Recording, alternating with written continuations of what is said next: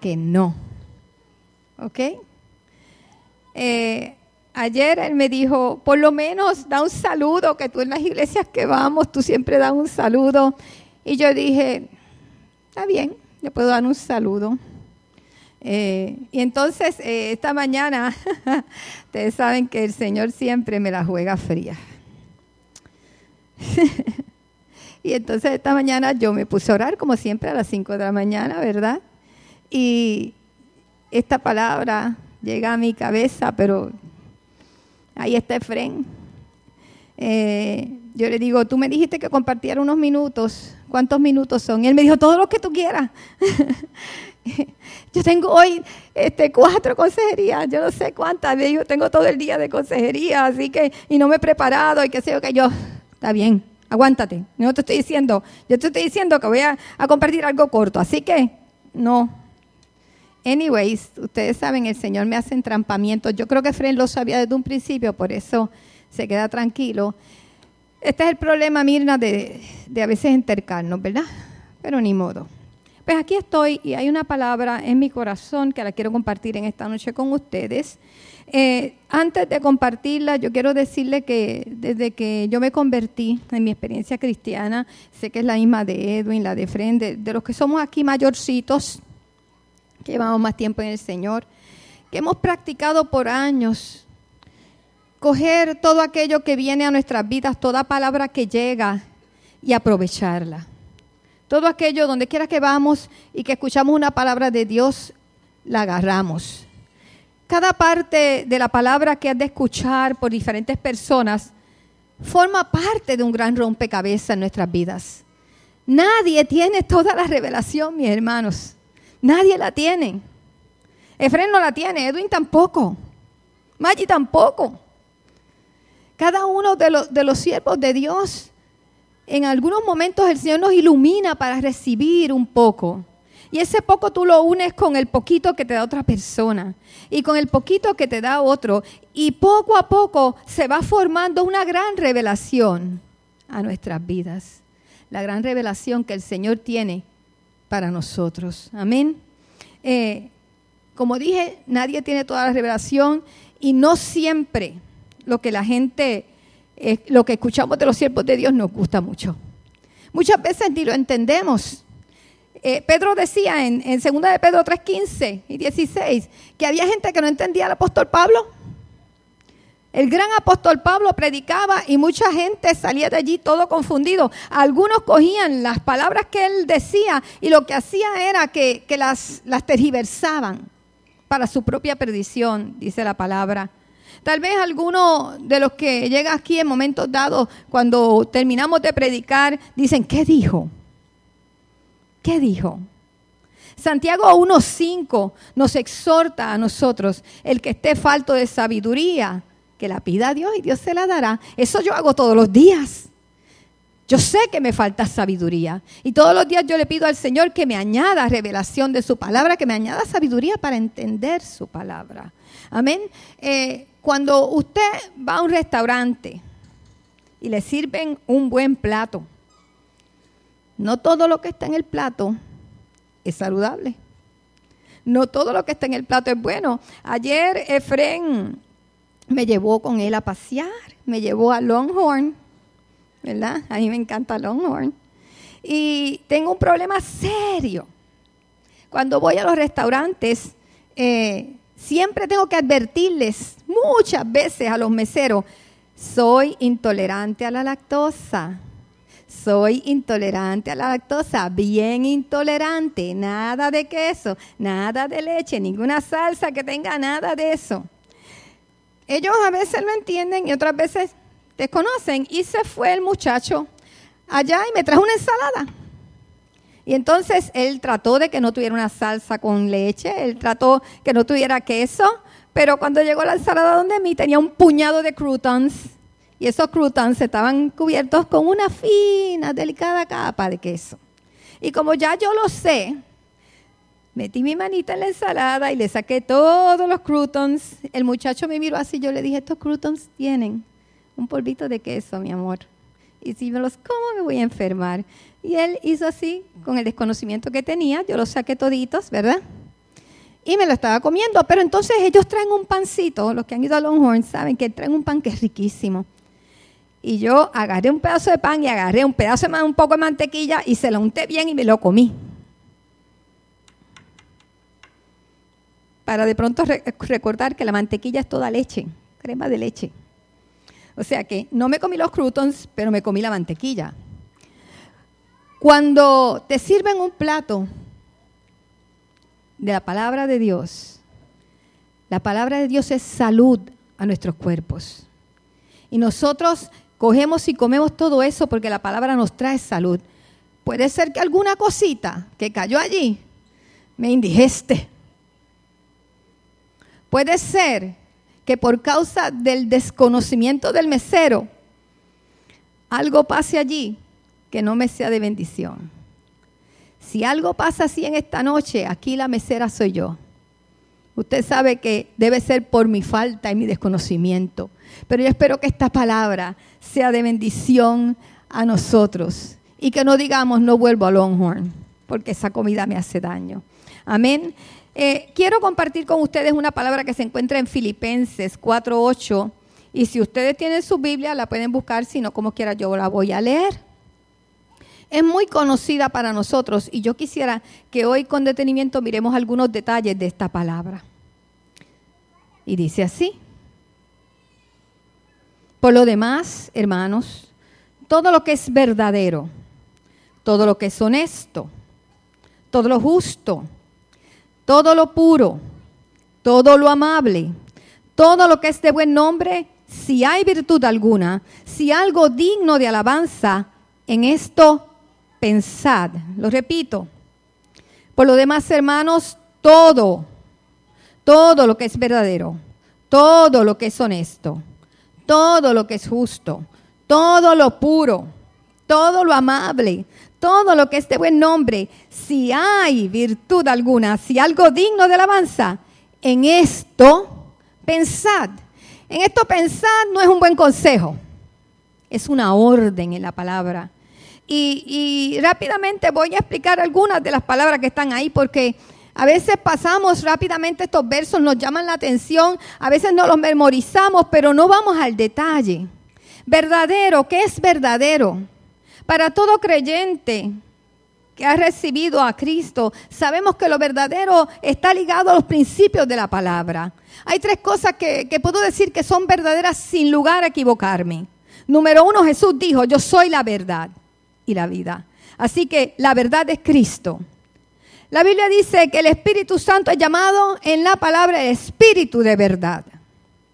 Y lo tercero es que la palabra es la verdad. Por tanto, tres cosas son importantes que están en mi corazón cuando hablamos de todo lo verdadero. Todo lo verdadero está ligado a la persona de Cristo, al Espíritu Santo y a la palabra. Y no se pueden desligar porque no puedes tomar uno y separarlo de los otros dos. Los tres o ninguno. Eso tiene que estar en nuestras vidas. Amén. Si yo no acepto en mi vida y no cambio mi pensamiento por todo lo que es verdad, llega lo que es mentira. ¿Ve? Y lo que es mentira no puede hacer lugar en mí porque nosotros sabemos quién es el padre de la mentira. La mentira es la hijita de alguien que es mentiroso, que es Satanás, y ese no tiene nada que ver con nosotros. Lo honesto, ¿qué es todo lo honesto? Definiciones de honesto: digno, respetable, decente, decoroso, recatado, recto, honrado. Cualquier cosa que pudiésemos tildar de deshonesto en nuestras vidas, de irrespetuoso, de indecente, de indecoroso, no debe encontrar un lugar en nuestras mentes, en nuestras vidas, no puede estar ahí. Tenemos que identificar este tipo de cosas porque no tienen lugar en la vida del creyente, no en nuestra mente. En esto pensad. Justo, ¿qué es justo? La definición de justo es recto, que no puede ser censurado, inocente, santo. Jesús es llamado en la palabra el justo.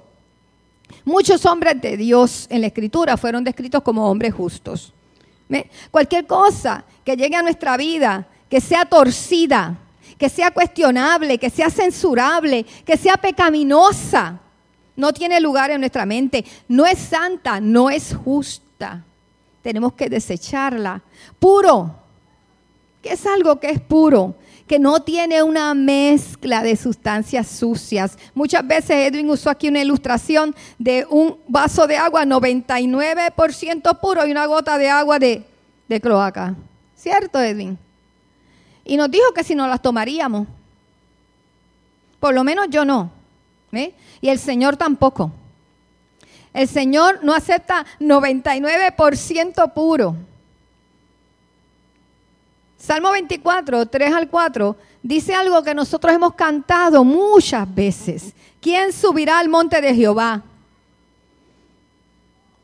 El limpio de manos y puro de corazón. Toda impureza. Y como impureza se toman cosas como doblez de ánimo.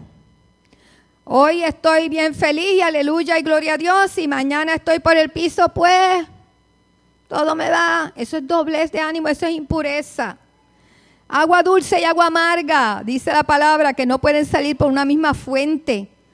Deshonestidad, falta de honradez, todo eso tiene que salir de nuestra mente. En esto pensad, en todo lo que es puro. Lo impuro tiene que salir, lo impuro tiene que salir. Todo lo que es amable. Definición de amable: caritativo, solidario, afectuoso, generoso, compasivo, agradable, bondadoso. Encontrando en la palabra, yo buscando en la palabra encontré un verso que me estuvo bien curioso porque hace la diferencia entre lo que es amable y lo que no lo es. Dice 2 de Timoteo 2:24 de esta manera: el siervo del Señor no debe ser contencioso, sino amable. Por tanto, cuando la Biblia habla de amable, está contrapuesto a lo que es ser contencioso. Contencioso, peleonero, que siempre está buscando la manera de formar una discusión, que por cualquier cosa se irrita. Gente que guarda rencor, que busca la manera de vengarse, que levanta la voz. No puede estar en nosotros cuando llegan esas ideas, esos pensamientos de ira, de molestia, que quiero agarrar a aquel por el cuello, que lo quiero retorcer, que quiero decirle 4 verdades. ¿Me entiende? Sí, porque son verdades. No, mis hermanos. La Biblia dice que nosotros hablemos con amabilidad, con dulzura. Eso dice ahí. Todo aquello, termina diciendo ese verso, que es de buen nombre, de virtud, digno de alabanza. Estas cosas son las que tenemos que poner en nuestra mente. Ahora, ¿saben qué me pasa a mí? Yo les voy a decir lo que me pasa a mí. A mí me pasa algo bien curioso. Toda esta verdad que está aquí, que todo eso tiene que estar en mí y en mi mente, se ha convertido en una guerra y una batalla. Cada vez que yo me levanto a orar a las 5 de la mañana, tengo que hablar, porque si no, a lo próximo estoy dormida. Y no oro nada, de pronto estoy garabateando. ¿Ves? Cada vez que yo decido ayunar, orar, sacar tiempo, leer la Escritura, el enemigo viene y me tira cuanta porquería a esta mente, mis hermanos. Es increíble el montón de malos pensamientos en Lucy, de cosas enfermas que nada tienen que ver con Dios y la santidad. Y ahí yo estoy, ¿pero qué es esto? ¿Qué es esto? ¿Será porque yo soy bien carnal? No, mis hermanos, aunque Efraín haga seña y se ría, no es porque yo soy bien carnal, porque Cristo no era nada de carnal. Y cuando Cristo estuvo 40 días ayunando y orando en el desierto, el diablo vino a tentarle. Y muchas veces nosotros hemos pensado que el diablo vino y le habló a Cristo solamente de gloria, fama y riquezas. Pero no, mis hermanos, mira, ahí dice que Él le ofreció todos los reinos del mundo y la gloria de ellos. La gloria de los reinos del mundo son todo el montón de placeres que la gente considera que son necesarios para ser felices. ¿Ve? Hebreos 4:15 lo explica bien clarito. Dice, porque no tenemos un sumo sacerdote que no pueda compadecerse de nuestras debilidades, sino uno que fue tentado en todo, según nuestra semejanza. Por tanto, yo tengo que pensar que según me pasa a mí, que estoy orando y llega el pensamiento incorrecto y tengo que rebatirlo, y tengo que pelearlo, y tengo que batallar contra él. Asimismo le pasó a Cristo. Y él venció sin pecado. ¿Ve? Jesús venció todo, toda tentación, todo pensamiento incorrecto, toda cosa que el enemigo le enviaba con la palabra. Con la palabra. ¿Ve? Nosotros tenemos que tomar autoridad de la mente. Si no, la mente nos lleva a un lugar, a un territorio peligroso que se llama pecado. Tenemos que tomar autoridad sobre nuestra mente. Ustedes no se preocupen por ello. Sigan acá conmigo. A mí no me estorba, Ana, tranquila. A mí no me molesta eso. Yo fui maestra por muchos años y bregar con muchachos hablando, gritando y pataleando, esa es la norma de los maestros. Así que no, tranquilos, estén aquí conmigo. ¿Ok? ¿Por qué tenemos que batallar contra todo eso que viene contra nuestra mente? Porque nosotros somos diferentes. Usted y yo somos diferentes, no somos como el mundo. Amén. Mire lo que nos hace diferentes. Porque usted y yo nos convertimos a Cristo. Gálatas 2:20 dice, con Cristo estoy juntamente crucificado y ya no vivo yo, mas vive. ¿Quién vive dentro de mí? ¿Quién vive dentro de ti, mi hermano? Cristo. Y lo que ahora vivo en la carne, lo vivo en la fe del Hijo de Dios, el cual me llamó, el cual me amó y se entregó a sí mismo por mí. ¿Dónde vive Cristo? En Wanda. ¿Ve? En Reina, en Claribel, en Olguita, en Ezequiel. Cristo vive aquí dentro. Y como vive aquí dentro, nada de lo que pasa por aquí es oculto para Él. Todo lo que yo hago y todas mis decisiones son claramente expuestas delante del Señor que vive en mí. Amén. Pero a la misma vez, la ventaja de que Cristo vive en nosotros hace que nosotros estemos capacitados para vencer, porque Él venció. Amén. Y como Él venció y está en mí, me hace a mí vencedor. Eso dice la palabra. Romanos 8:37 dice, antes en todas estas cosas, y se está refiriendo a todo tipo de cosas que pueda separarme a mí del amor de Cristo. Decía anteriormente, los versos antes, ¿quién nos separará del amor de Cristo? Y empieza a mencionar una serie de cosas. A eso es que se está refiriendo.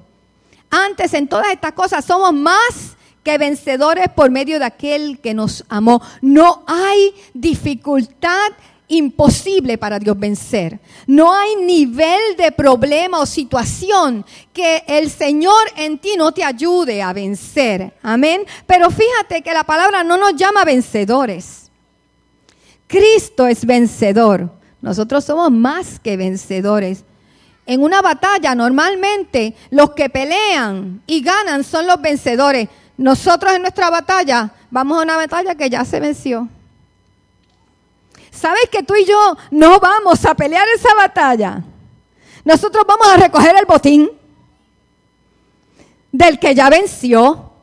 Amén. Si pudiéramos entenderlo, si pudiéramos entender que no se trata de que yo haga un gran esfuerzo, sino que el que está en mí ya hizo toda la obra y yo tengo que creerla, porque cuando yo la creo y la hago parte de mí, yo me hago en el nombre del Señor más que vencedor. No por mis méritos, sino por los méritos del que ya venció. Amén. Aún así, mira lo que Jesús le dice a los discípulos. Marcos 14:38, velad y orad, para que no entréis en tentación. El espíritu a la verdad está dispuesto, pero la carne es débil.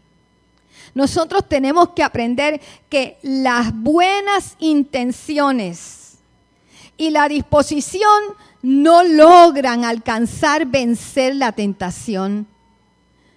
Tenemos que ir un poco más allá. Jesús dijo, orad, velad y orad. ¿Sabes por qué dijo eso? Porque nosotros no podemos andar ignorantes de que el diablo está todo el tiempo tratando, maquinando cómo lograr hacernos a nosotros caer. Porque él sabe que desagrada a Dios.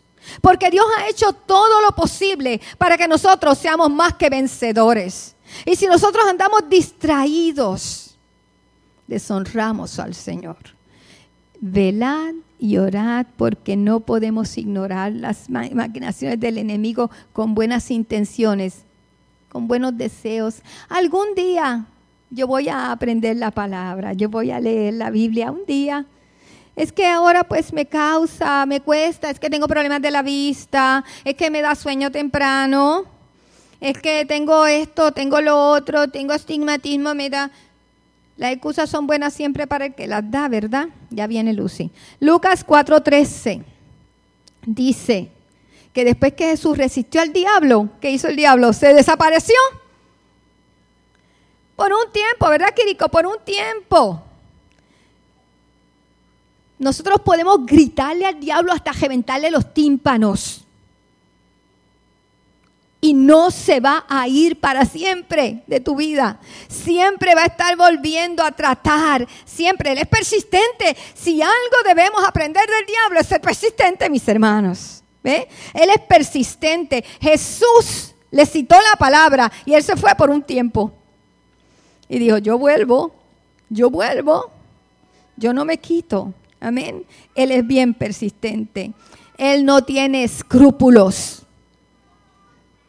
Cuando tú estás buscando al Señor y tú estás ayunando y de pronto los pensamientos malos se aparecen y tú dices, ¿cómo va a ser posible si estoy aquí que me muero de hambre? Llevo 21 días sin comer, consagrado y orando. Y el diablo dice, ve, y tenemos que aprender a gobernar, reinar sobre nuestra mente, sobre los pensamientos. Y eso lo vamos a lograr solamente haciendo modificaciones, desarrollando hábitos de conductas que sean diferentes. La palabra está llena de mandatos para nuestra vida que necesitamos obedecer. No están decorativos en la palabra. Son mandatos que tienen que ver con la vida, con la victoria que el Señor ha comprado para nosotros. Jesús le dijo a los discípulos, velad y orad. Eso es un tipo de acción. No es para que piensen qué bonita esa palabra que Jesús nos dijo. Velad y orad, qué lindo el Señor, ¿verdad? Que a veces vemos la palabra y decimos, ay, qué lindo. Te voy a enviar este texto, qué lindo. Mira qué bonito dice. Le voy a añadir un muñequito y una flor. Y nos suena bonito, pero es mucho más que eso. La palabra se tiene que convertir en nosotros en una acción de vida que cambie lo que somos. Pablo le dijo a los filipenses, en esto pensad, ¿qué es? Acción que hay que tomar, cambiar los pensamientos, ponerle una muralla. Llegó el pensamiento, lo echo fuera, lo bateo, me convierto en un beisbolista, ¿cierto? Y le doy un golpe y lo saco de mi vida. Pedro lo dijo de la siguiente manera en 1 de Pedro 4, 1 al 2. Puesto que Cristo ha padecido por nosotros en la carne, vosotros también armaos del mismo pensamiento. Pues quien ha padecido en la carne terminó con el pecado para no vivir el tiempo que resta en la carne, conforme a las concupiscencias de los hombres, sino conforme a la voluntad de Dios. Mira la expresión, armaos del mismo pensamiento, acción. Los pensamientos se tienen que convertir, los pensamientos correctos, llenos de la palabra de Dios, se tienen que convertir en nuestras armas de ataque, de protección y de ataque, de combate. Cuando los soldados van a la guerra, los equipan de armas. Yo no sé si alguno aquí ha sido soldado. ¿Alguno ha sido soldado aquí? Unos pocos, unos poquitos, pero hay algunos. ¿Verdad que no los mandan al frente de batalla si no los han entrenado? Les tienen que enseñar a cómo manejar esas armas si no se matan ellos mismos. Los llevan, los entrenan, los tienen ahí en todo ese training y después los mandan a la guerra con las armas. Pero nosotros a veces queremos ir a una batalla a una guerra espiritual y no nos ponemos las armas correctas, no nos armamos en el pensamiento con las palabras que nos van a ayudar a vencer, a pelear la batalla, sino que vamos ahí a veces con pensamientos que no son de tropezadero, pensamientos incorrectos que no se ajustan a la palabra. Y entonces somos víctimas. Nosotros tenemos que aprender a usar nuestras armas. ¿Y sabe cuáles son nuestras armas? La palabra de Dios. Nos tenemos que convertir en expertos. Expertos, pero para ser expertos en el uso de la palabra, yo tengo que sacar tiempo. Yo tengo que esforzarme, buscar, miren, hay tantas concordancias, tantas cosas que te pueden ayudar en el estudio de la palabra. Y a veces no las usamos. Creemos que porque me convertí ya me vino toda la revelación. Y no es así, hermanos. Tenemos que ejercitarnos en la palabra para ser diestros, para que como cuando venía el enemigo a tentar a Jesús, él sacaba la palabra, ¡ching! Y te vas. ¡Ting! Y ahí te va la palabra. Si nosotros estuviésemos llenos de la palabra, adiestrados, ninguno de los tropiezos que el enemigo nos lanza nos harían caer. Amén. Así que a convertirnos en expertos en la palabra. Obedecer la palabra implica en nuestras vidas decisiones que tienen que ser seguidas de acciones. Yo no puedo tomar decisiones y no accionar, porque no son decisiones, son simplemente ilusiones, lo dije la última vez. Necesito cambiar hábitos que no sirven en mi vida por hábitos nuevos. Necesito, repito, cambiar hábitos en mi vida que no sirven por hábitos que son correctos y de acuerdo a la palabra. Así es que yo tengo que modificar y practicar, cambiar y practicar, cambiar la forma de pensar que no sirve, que no se ajusta a la palabra y practicar. Les doy un ejemplo. En los últimos 3 viajes que dimos a Orlando y nos quedamos en casa de Pachito y Gladys, en 3 ocasiones, estando allí, le pregunté a Gladys, ¿y tu papá cómo está? Y ella me dice, mi papá murió. Sí, tu papá murió. Y me dijo, ¿y tú estuviste en el entierro? De verdad. La tercera vez que esto pasó, yo noté en la cara de Gladys algo. Y yo le dije, Gladys, yo te he preguntado esto anteriormente.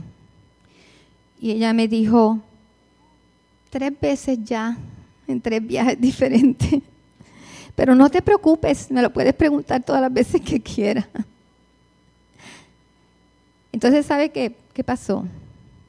Yo me di cuenta que habían cosas en mi vida que por causa de mi terquedad,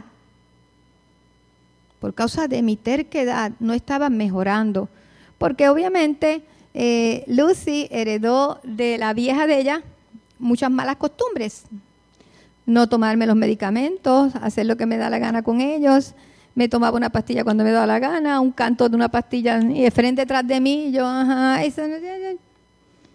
y entonces eso me ocasionó, ¿verdad?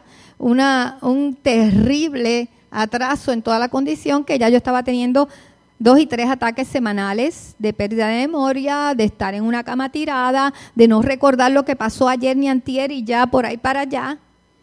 Todo eso lo ocasioné por causa de mi terquedad. Cuando el doctor aquel me vio, el último neurólogo en Miami, él me dijo, usted está golpeando su cerebro, él está decidiendo que esta condición empeore, usted es la que está decidiendo afectar a toda su familia y bla, bla, bla, bla, bla, olvídense, y les cuento. Y yo tuve que tomar una decisión seria de cambiar, de modificar conductas que no servían para empezar a practicar cosas que iban a redundar en el beneficio de mi salud. Aún no las estoy haciendo todas, pero por lo menos tengo una alarma a las 3, una a las 6 y una a las 9:30 que dice que me tengo que tomar la Trileptal. Y no la estoy fallando. Desde que yo empecé eso, en 7 meses solamente un ataque me ha dado. Eso es un gran avance. Pero no solamente eso, yo tomé otras decisiones. Decisiones de cada vez que llego a un sitio, de un viaje, de lo que sea, empezar a repasar en mi memoria las cosas. Tratar de meterlas ahí de alguna manera. Tratar de hacer un esfuerzo por grabar nuevas memorias. He decidido que es necesario que yo anote cosas, porque si no, ahorita se me va a olvidar. No puedo confiar. Yo no puedo confiar en esta. Entonces, yo tengo que hacer cambios. Es necesario que en nuestras vidas nosotros hagamos cambios que produzcan los efectos correctos de acuerdo a la palabra. Decidí que como lo más preciado para mí en mi vida es la palabra de Dios y yo no quiero olvidarla, entonces yo tengo que hacer más fuerza con ella. Y corté de mi vida un montón de tonteras que me estaban cogiendo tiempo, y entonces decidí que yo me iba a leer, y aunque yo siempre he leído la Biblia, y vuelvo y la empiezo, y vuelvo y la termino, y vuelvo y la empiezo, decidí que iba a leer mucho más todo el tiempo, pero no solamente eso, a leer muchos libros cristianos de buena enseñanza para meter también en mi cabeza, y como se me vuelve a olvidar, yo vuelvo y lo leo. Hay libros de esos que los he leído más de una vez, pero yo vuelvo y lo leo. Yo necesito contrarrestar una situación que está en mí. Yo no sé, yo sé que me entiendes. Cuando hablamos de en esto pensar, hay cosas que yo tengo que tomar la decisión de combatirlas. No se pueden quedar en decisiones simplemente. Tiene que moverse a acciones para que en mí tenga algún resultado. Decisiones sin acción de nada sirven. Nuestra manera de pensar para que cambie tiene que ser sujeta a nuevos hábitos. Los que teníamos no nos sirven. Yo sé que podemos vencer toda esa manera incorrecta de pensar porque el Señor está con nosotros para darnos nuevas fuerzas en la batalla. Él está con nosotros. No podemos decir que no podemos. Yo no puedo decir que porque tengo una condición, yo no puedo hacer esto porque se me va a olvidar para nada. Yo voy a hacer todo mi esfuerzo. Y mientras yo hago mi esfuerzo, yo sé que Dios me va a respaldar. Cuando Él ve en nosotros las acciones correctas, cuando Él ve en ti las acciones correctas y el esfuerzo de hacer las cosas que son para la gloria de Él, Dios te va a dar fuerzas en el camino. Amén. Porque dice la palabra que yo todo lo puedo en Cristo que me fortalece. Te cuento de mi patio. Maggie y yo tenemos un huertito. El de Maggie es hermoso. El mío pues tiene todos los enemigos posibles. Así que él hace un esfuerzo. En mi huerto, en la parte de atrás, yo tengo un árbol de papaya. Y mi arbolito de papaya Melito dio 3 papayitas. No eran grandes, eran pequeñas, pero eran dulces. Y no las comimos.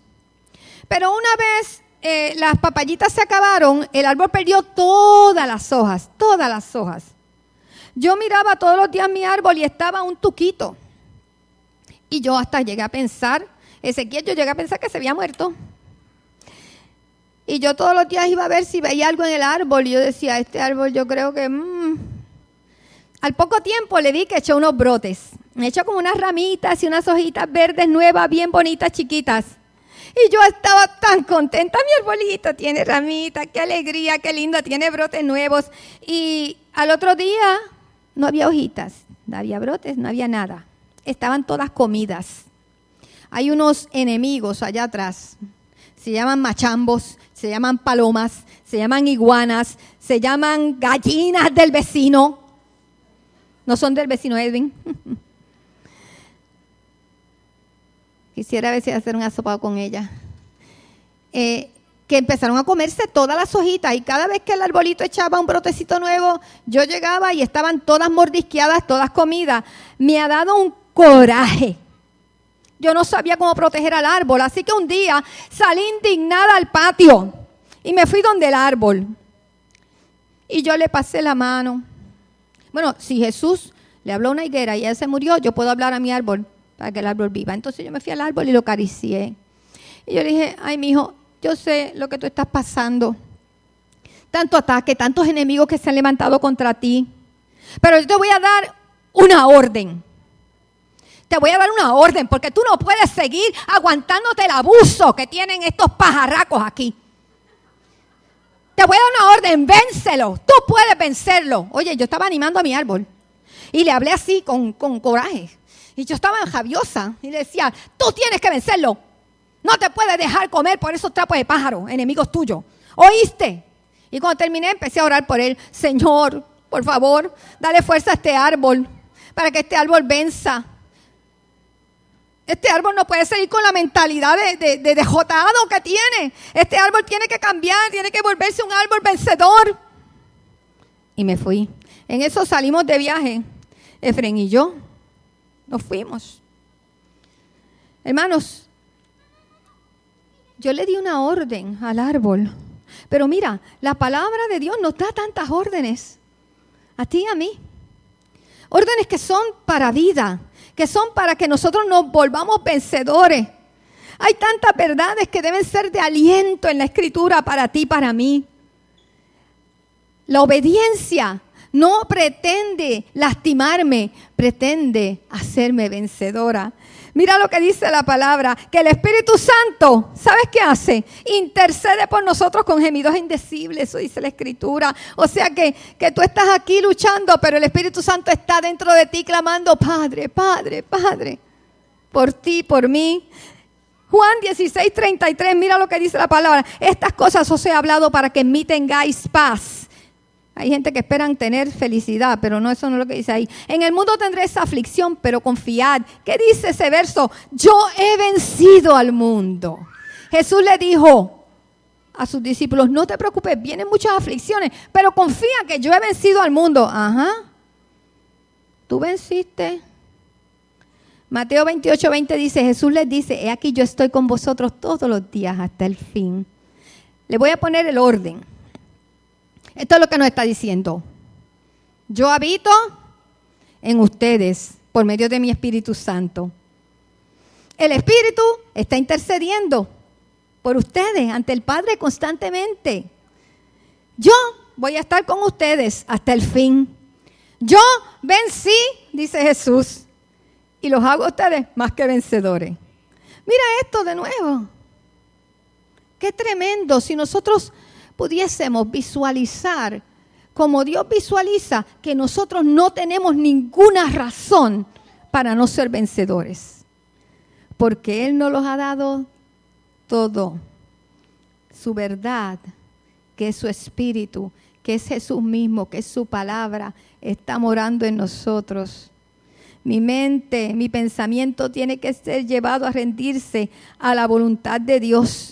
Nos queda simplemente obedecer. Romanos 12:2 dice, no os conforméis a este siglo, sino transformaos por medio de la renovación de vuestro entendimiento. La Biblia de las Américas dice, renovación de vuestra mente, para que comprobéis cuál sea la buena voluntad de Dios, agradable y perfecta. Una mente renovada entiende y hace la voluntad de Dios, pero no habrá transformación en nuestras vidas, no habrá cambios significativos hasta que en obediencia comencemos a sustituir los patrones de pensamiento que no sirven, que son de acuerdo a este mundo, por los patrones de pensamiento de la verdad.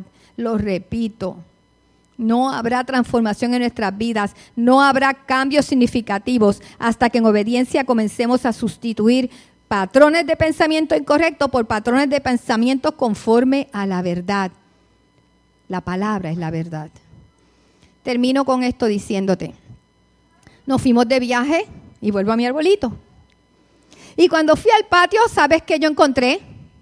Que mi árbol estaba lleno de hojas grandes, hojas bellas, estaba precioso. Él había reverdecido.